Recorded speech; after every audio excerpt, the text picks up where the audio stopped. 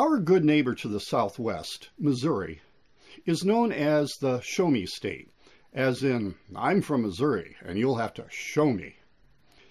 After learning what is going on in their state legislature, I'd like to suggest my home state adopt this motto.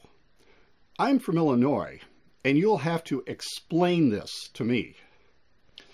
A proposal has been made to ban teens from what is known as open carry of firearms. Sounds reasonable to me. But no, Republicans who control the legislature opposed and are blocking that common sense rule.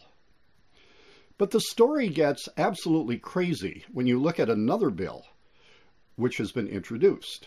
That bill bans any discussion of LGBT issues from kindergarten through 12th grade.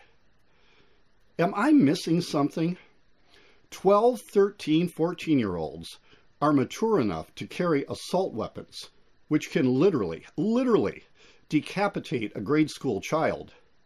But these same teens can't be told that the two moms or two dads living in their neighborhood really are married and are part of a real family?